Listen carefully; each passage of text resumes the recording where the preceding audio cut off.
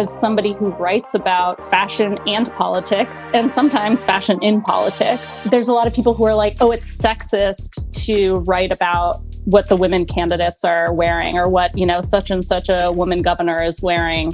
But actually, I think it's a totally valid form of political analysis, because these are people whose whole lives are lived in public, and they're public figures of utmost importance in American life.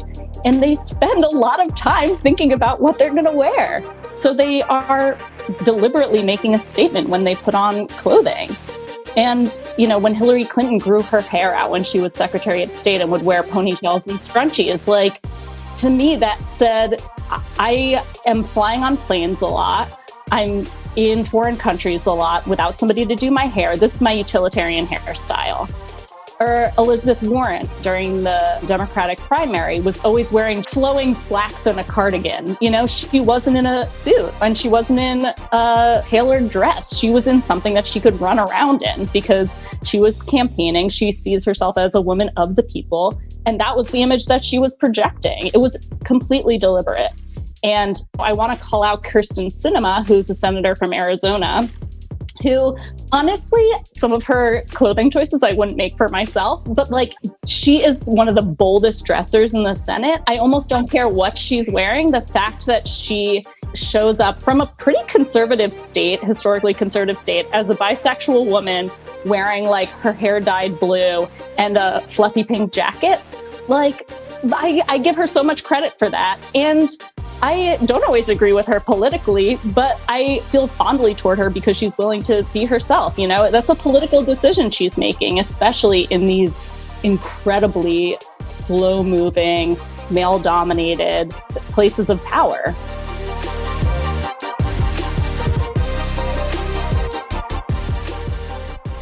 Christina Cauterucci is a senior editor at Slate magazine and is one of the most inspirational people that I met while working there.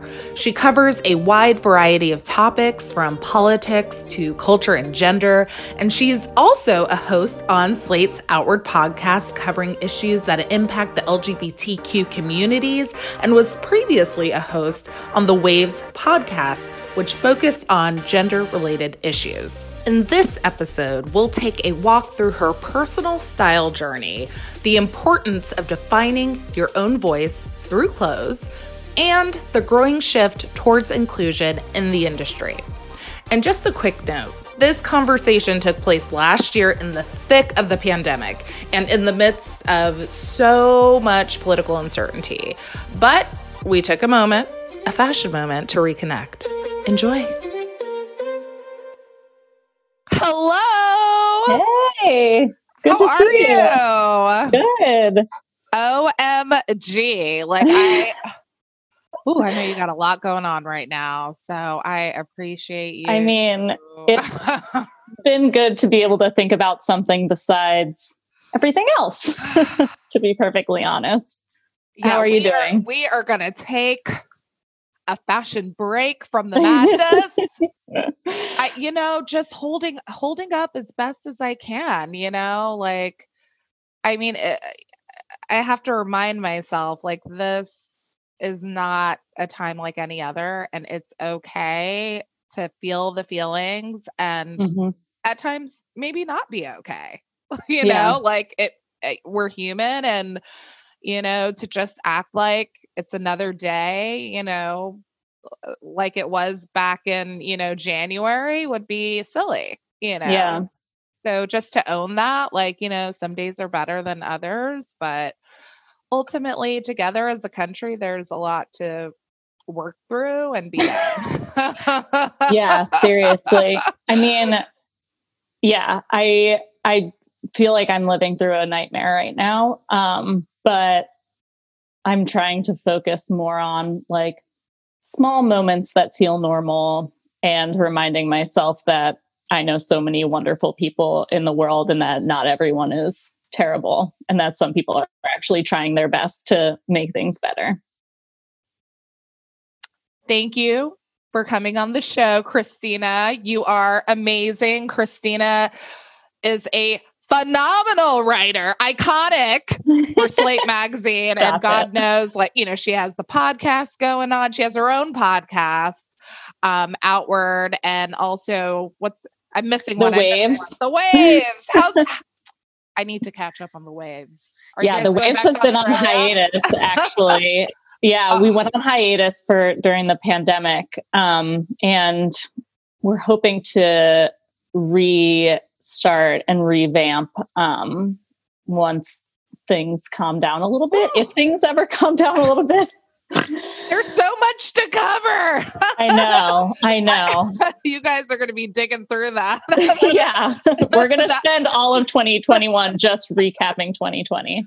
I freaking love it. Well, I would love to start from the beginning. You're one of the most fashionable people I've ever witnessed. That's untrue, but thank you. No, you are, because you do it in your own way and you say things like with your clothes that I'm like, how in the world did Christina come up with this combo? And it's like, so you know, it's like the details.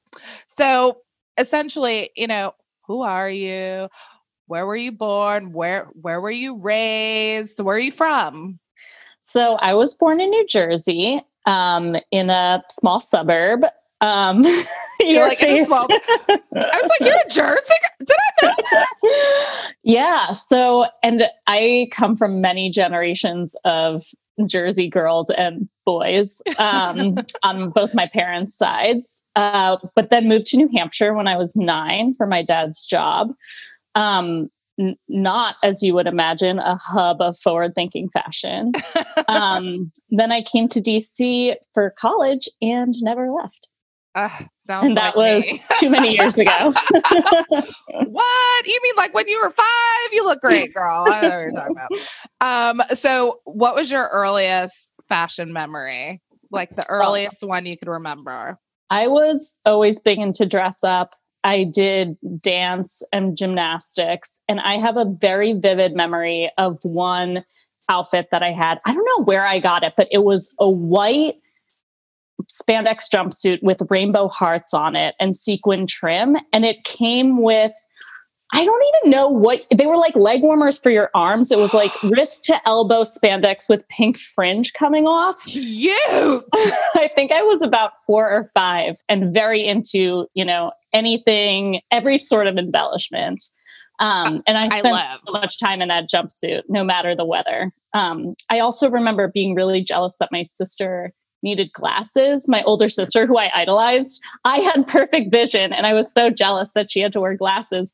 So I had a pair of Barbie sunglasses that were plastic frames, and I popped out the lenses and would wear just the empty frames, like to preschool. That's like so chic. I would totally wear those like right now. I think that's such a now thing. But yeah, like it is.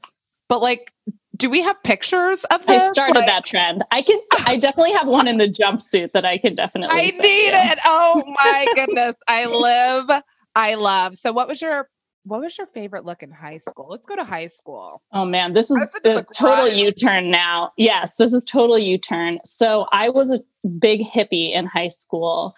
I was really into classic rock, played guitar, sang in bands, and I would, I was very into like hemp necklaces, tie-dye, really long, straggly hair, lot of thrift store shopping. And then I would buy a lot of band t-shirts, cut them up.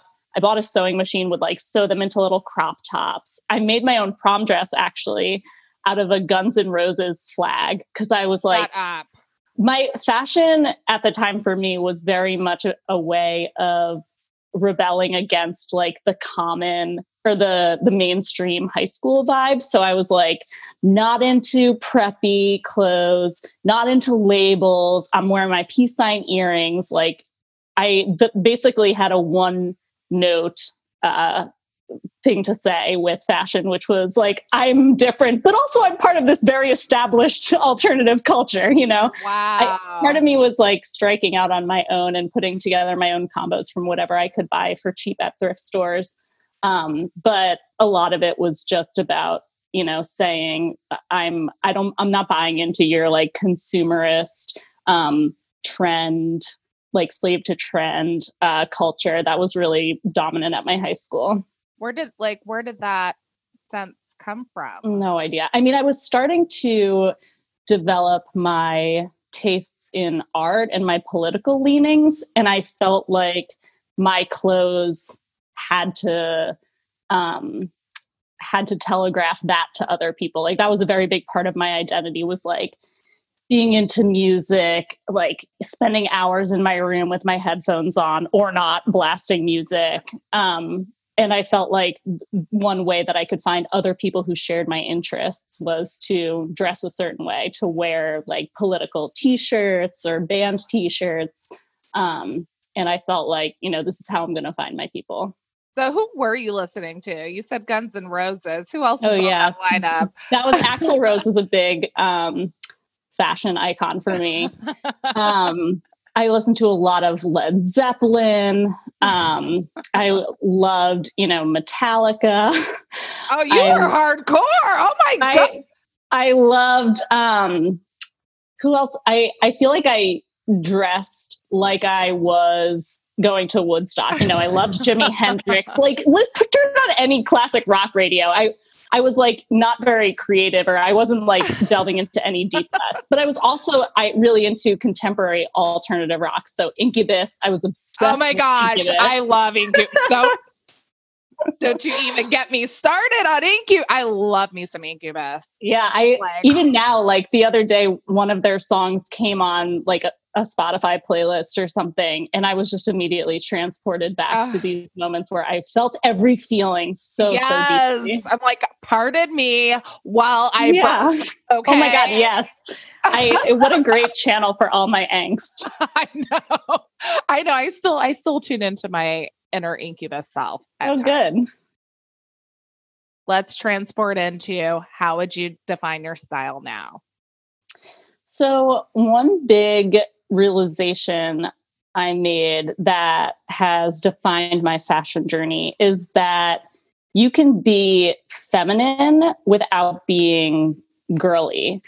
And realizing that there is a mature femininity out there that is about power and strength, and not just necessarily about like cutesiness or being demure, which all power to people who love that style of clothing. But I always felt like I didn't identify with, besides when I was a young child, like pink, like flowy ruffles or anything. But when I realized that you could incorporate some elements of femininity into clothes that really made a dramatic statement, that's where I find myself now. So I love, when I do ruffles, they're very architectural.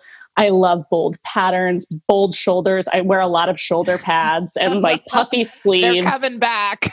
They are. And I'm so happy about it. Wild. I feel like Tracee Ellis Ross is a huge fashion icon of mine. I love the way she does, every time she gets on the red carpet, she's having so much fun with it. And it's all about really statement making gowns that are, that when she walks into a room, you would not necessarily say it's pretty. It's that she's gorgeous and stunning. It like really, all the light shines on her, and she doesn't wear things that you have to cross your legs in, or that like trap her body in any way. She's like, just brings so much energy into the room with her and what she's wearing. And that's the kind of stuff that I love too. And I still find a lot of clothes at consignment shops and thrift stores because I'm a journalist. I don't make a ton of money, but I have expensive taste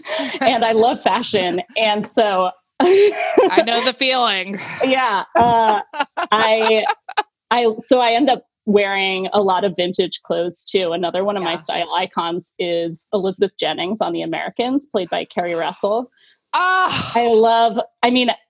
With the shoulder pads, you probably already figured out, but I love 80s style and like 80s professional workwear. Oh my God, that show. Every look. I wish I was watching it from the beginning all over again. Like these like long coats with big collars, pussy bows. A lot of my like professional shirts have a bow at the neck. which is, again, like a kind of femininity that projects strength, which is a theme for me. I was going to ask you, you mentioned, that there is, or that you've recognized the difference between femininity and girliness. Like, how would you define each of like, what is the difference in your opinion of that? I feel like there is a style of clothing that is, you might describe it as romantic, very soft, curving lines, ruffles, slight floral patterns, muted tones. And I've always not felt like myself in clothing like that. But I always thought like, oh, then I must be, maybe I'm more of a tomboy, or maybe I'm more of like a goth or grunge, or maybe I'm, But then I realized like I wasn't rejecting femininity at all. I consider myself a very feminine person. What I was rejecting was the sort of softness of it. And when I feel most myself, it's in something more strong and statement making, which you can still incorporate a lot of those, floral patterns and ruffles and layers and skirts. You can still incorporate things like that into the clothes that I like wearing. But when they do so, it's in a much bolder and starker way. Absolutely. You basically just, gave me the revelation of my entire childhood. I was like, what was going, I was a skater, so I was wearing board shorts, and, I felt like there were, okay, am I a tomboy? Like you said, there were these two extremes that people expected you to sort of fall into. And there were just certain things I was not comfortable in. My sister, she'd have her little, crop tops and ruffles and stuff. And I'm like, I'm not into it, but like you said, it does not mean that, you as a person do not identify as being feminine. And I love a bow too. And I would occasionally wear a tie, and it's like, oh, well, what does that mean? Yeah. So, I say, do what you want, define yourself. And, there's been so much happening, not only in the world, but also, fashions reflecting those changes as well. There's been a lot of talk about, having genderless shows, like what is gender, being more inclusive. Oh, you know what? Maybe we should include Black people on the runway. Mind blown. Mind blown. Or maybe someone who's, I don't know, a little bigger than a size, 8. Which is wild. So, these changes are happening. I think we've seen sprinkles over time, but it seems like now with so much global angst and, the pandemic and, racial unrest that, wow, I looked at Vogue and I was like, oh my God, is this Essence? Is this Essence magazine? Is that Janet Mock and Valentina? Literally the first, Lizzo's on the cover. And then I open it and I'm like, oh my God, that's Janet Mock, the first ad you see for Valentina. I'm like, okay, what is happening? It's an ad campaign? Yes. Wow. I know. That's amazing. They're lucky to get Janet Mock. Okay. Boop. But, it's like, okay, we're seeing these changes, but, we've seen changes before. Do you think, just from the coverage that you've been doing around the country as it relates to changes in the US right now, do you think this is a moment or a movement? What's your inkling about this? And are we going in the right direction here? Obviously, yes, but what are your thoughts in terms of how the industry is tackling this? And is there hope for, actual change? I have to say the changes that I've seen this summer and the first couple months of the fall in 2020 have made me more hopeful than ever in terms of inclusivity in fashion and journalism, in part because, almost all the credit goes to employees at a lot of these companies, at fashion magazines, at fashion labels, in retail. Black employees, other employees of color, standing up and saying, actually, we have power here and we want to see changes happen. I've been paying a lot of attention to how that's played out in journalism, where actually changes have been made, in terms of hiring, in terms of leadership.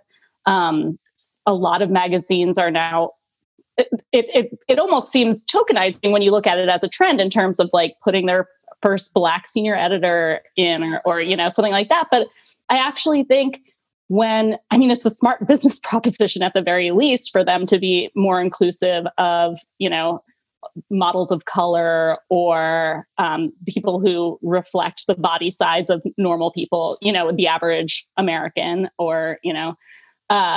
but I don't think that it will turn out to be tokenizing, because I think a lot of people are grasping power now. And when it's not just one ad campaign, it's people being put in decision-making positions where they actually do have the power to make changes. It's still very small changes at this point. Yeah. The leadership at any of these major magazines or retail outlets or fashion labels are still overwhelmingly white, often male, even in an industry that is populated at the lower levels by women. Wild. But I also think the industry has a disproportionate ability to change the culture, not necessarily in politics, but in terms of how people see themselves in the world, whether they feel powerful or whether they have to spend their energy trying to make themselves fit into a very small mold that doesn't reflect the diversity of humanity. Yeah. So that it gives me a lot of hope to see people taking power and recognizing their own power. As far as gender and fashion, that's really interesting, because I think this is something I think a lot about as a queer person, and just knowing so many people in my life who feel less confident because they can't find clothes that fit them properly in the style that they want to wear. I feel like a lot of quote unquote genderless clothing or, gender-free labels default to this middle ground of like very square silhouettes, baggy, muted neutrals, when actually what needs to happen is for there to be a wide range between masculine and feminine, and clothes at both ends of the spectrum manufactured in a lot of different sizes and shapes, so that like somebody with broad shoulders and no boobs can still fit into a sundress, or somebody with boobs and hips can fit into a suit. It's kind of incredible that we've like made so much progress in LGBTQ rights, and yet like clothing, which is full of so many queer people and queer positive people, has not kept pace. And again, like it would be a smart business proposition to just like sell your clothes to more people. Podcasts are awesome. And I know you love them too, or you wouldn't be here right now. But have you ever thought about starting your own? Don't worry, you don't have to be a techie, but you do need a bit of guidance so you don't make costly mistakes. My name is Sunny, and I've been podcasting for a long time. I've launched more than 15 profitable podcasts, and I'm the founder of the Independent Podcast Network. My online course, How to Launch Your Profitable Podcast in 30 Days, gives you the keys to the 5 Ps of podcasting, which is everything you need to launch and grow a successful podcast. You get unlimited access to more than 35 videos and dozens of handouts. And when you purchase my course, you're also supporting this awesome podcast because they're getting 50% of the money when you use their special link. How cool is that? Let me help you get started with your podcast. Go to podcastareawesome.com/fashion. That's podcastareawesome.com/fashion. Yeah, absolutely. And I think customization could really help there. Like some of the brands that like Bonobos, who will take the measurements. It's like, why not? You have the samples there, like more sustainable, less waste. That's true. I hadn't even thought of that.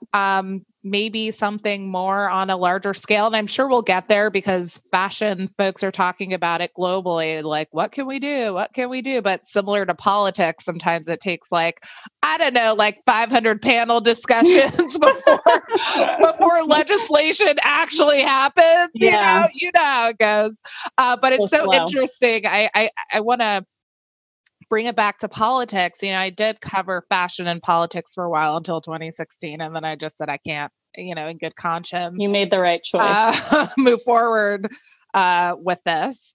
And by the way, I loved your piece on Melania. Oh my God, I sent it to everyone. I knew. I was like, oh my God, like she did that on purpose. I had no idea. And, clearly that was my worst fashion moment of the past 4 years. That I don't really care. Do you? I was like, no, that was a mistake. Right.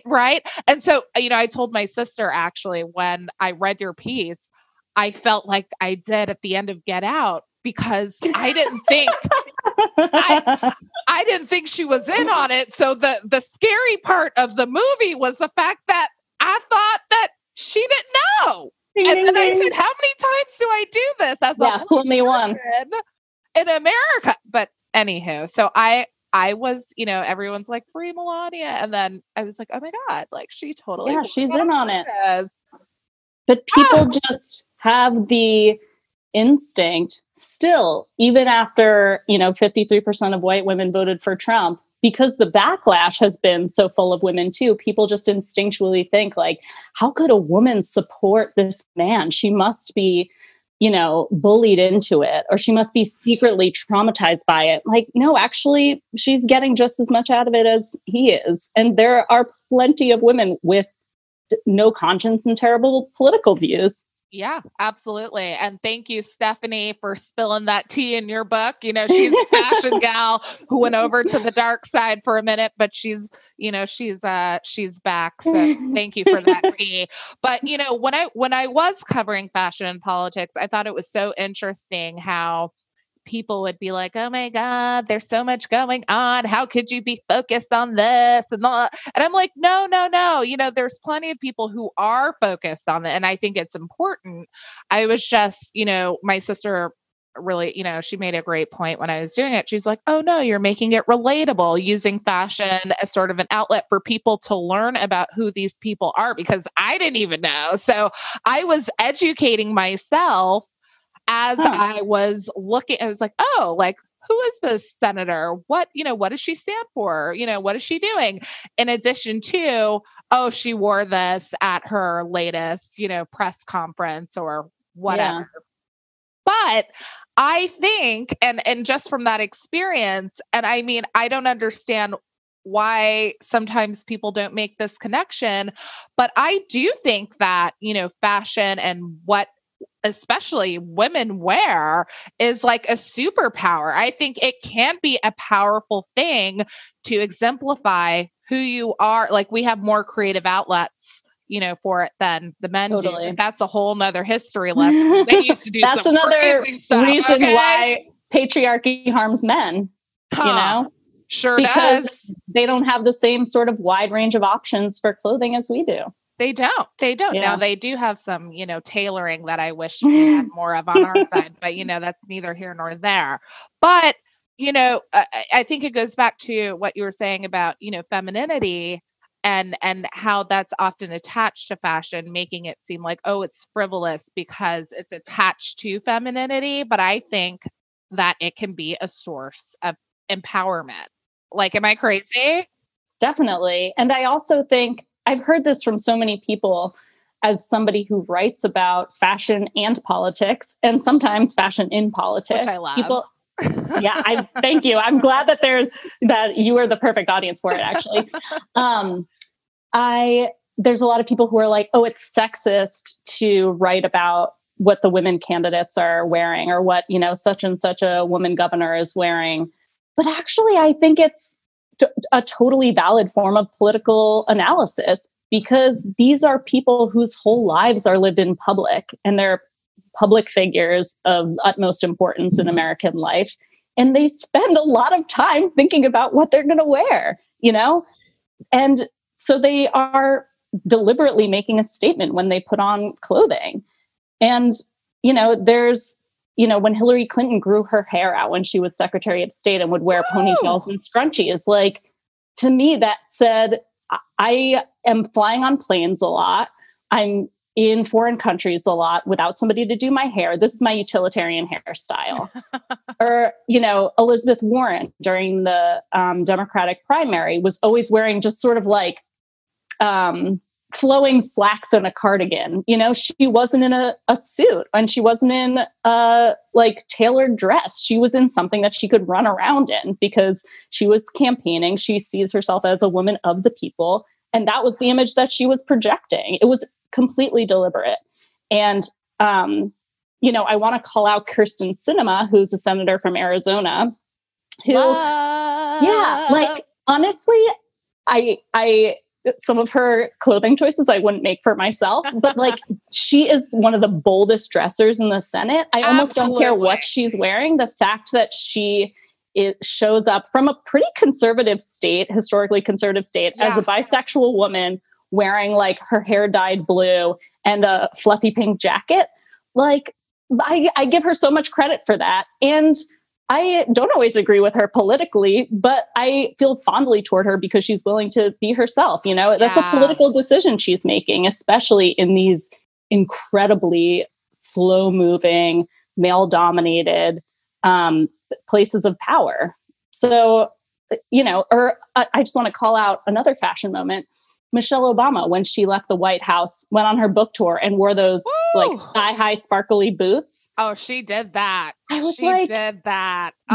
She is making a statement here. She is having so much fun now that she isn't beholden to this, the sort of right-wing microscope that forced her to be confined into this role when she was the first lady. Now she actually can express herself a little bit more. So I have so much fun looking at and it's not just women, obviously men make statements with their clothing too. There's just less to say about it in politics. But I hope that there's a male Kirsten Sinema someday, really. Oh my goodness, that would be amazing. Yeah. And I honestly, I love what you said, and it just sort of stuck out about just being who you are sometimes and having the courage to express yourself is almost like an act of resistance, against totally everything that's happening. And just, even, today you guys can't see it, but I have blue in my hair. I can see it. It looks incredible. I was like, I put a little blue in my hair, and that's how I'm feeling today. And, with everything going on in the world, I feel like I have more space to do so. And I feel empowered. So it's like, there's only one you, y'all. There's only one you. Mm-hmm. Be who you are. Take up that space. If I hear that one more time, my cousin says it all the time. Take up space. I love you, Sandra. Take up space. It can't be said enough. It can't be said enough. Yeah. And I think especially, and this is political too, the way a lot of, if you go back into the history of fashion or why certain modes of dress are required in certain spaces, it's codes of decorum that left out certain groups of people. And if you are part of a demographic that has been historically marginalized or silenced or forced into these narrow boundaries of appropriate behavior, to dress in any kind of way that is true to you or that transgresses any of those boundaries really is a political statement of your right to be wherever you are. Absolutely. And I'm so glad that, finally we've broken through the hair debacle. I mean, it's oh my God. Can we be natural, please?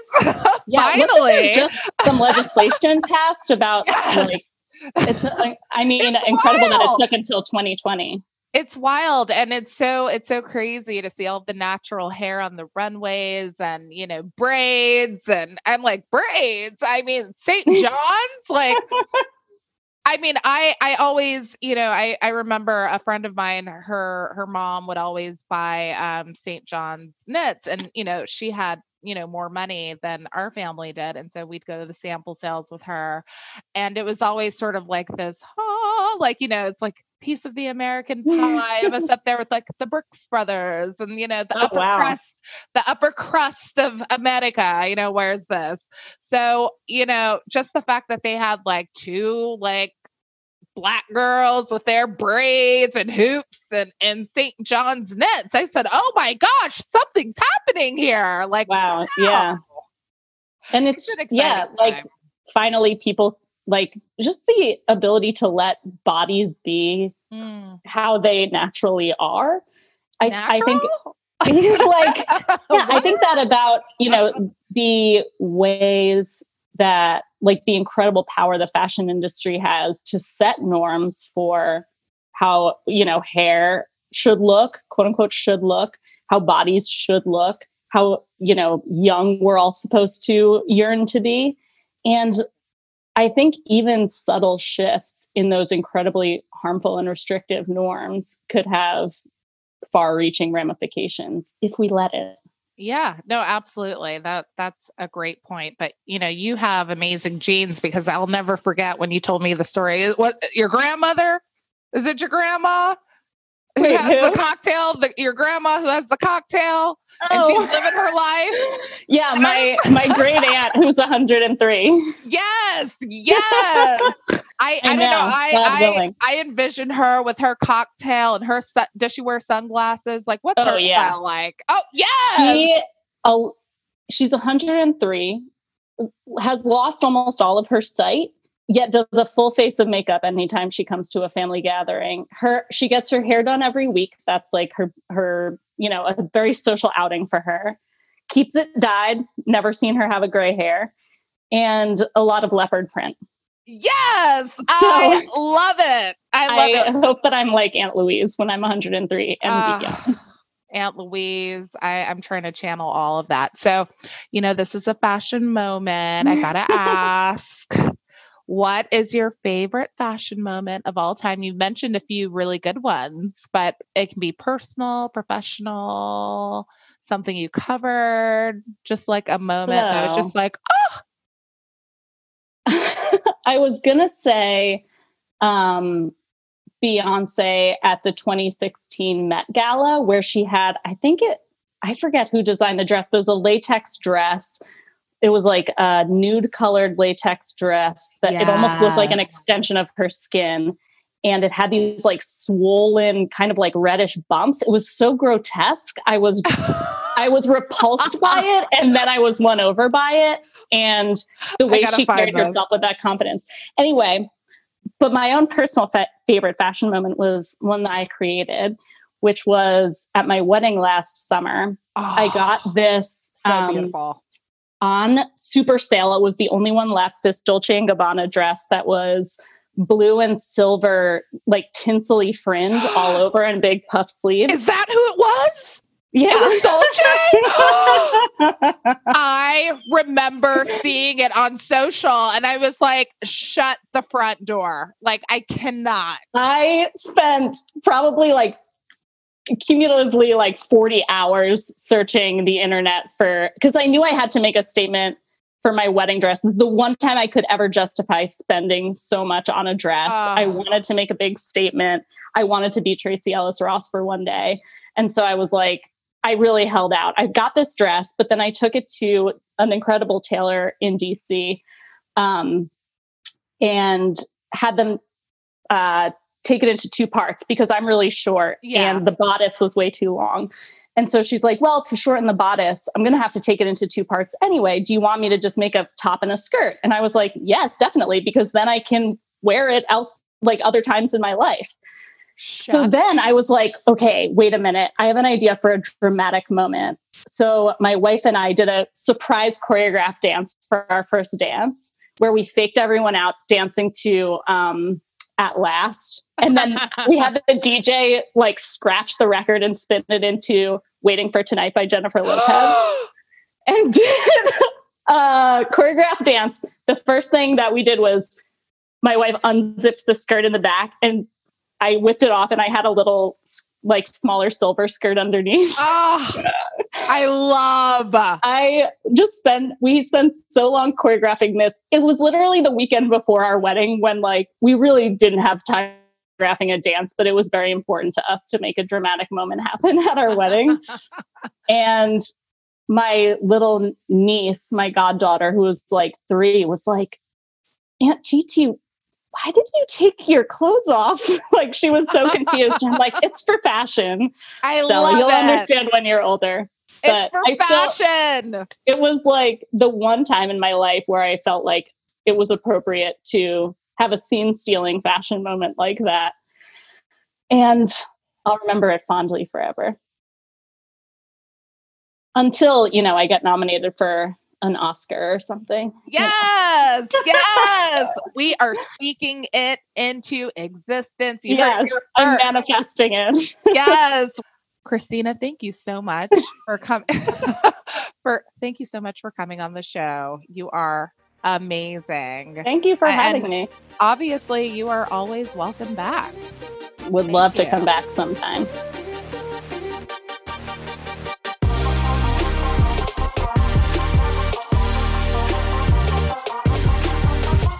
Thanks so much for joining me for this week of A Fashion Moment.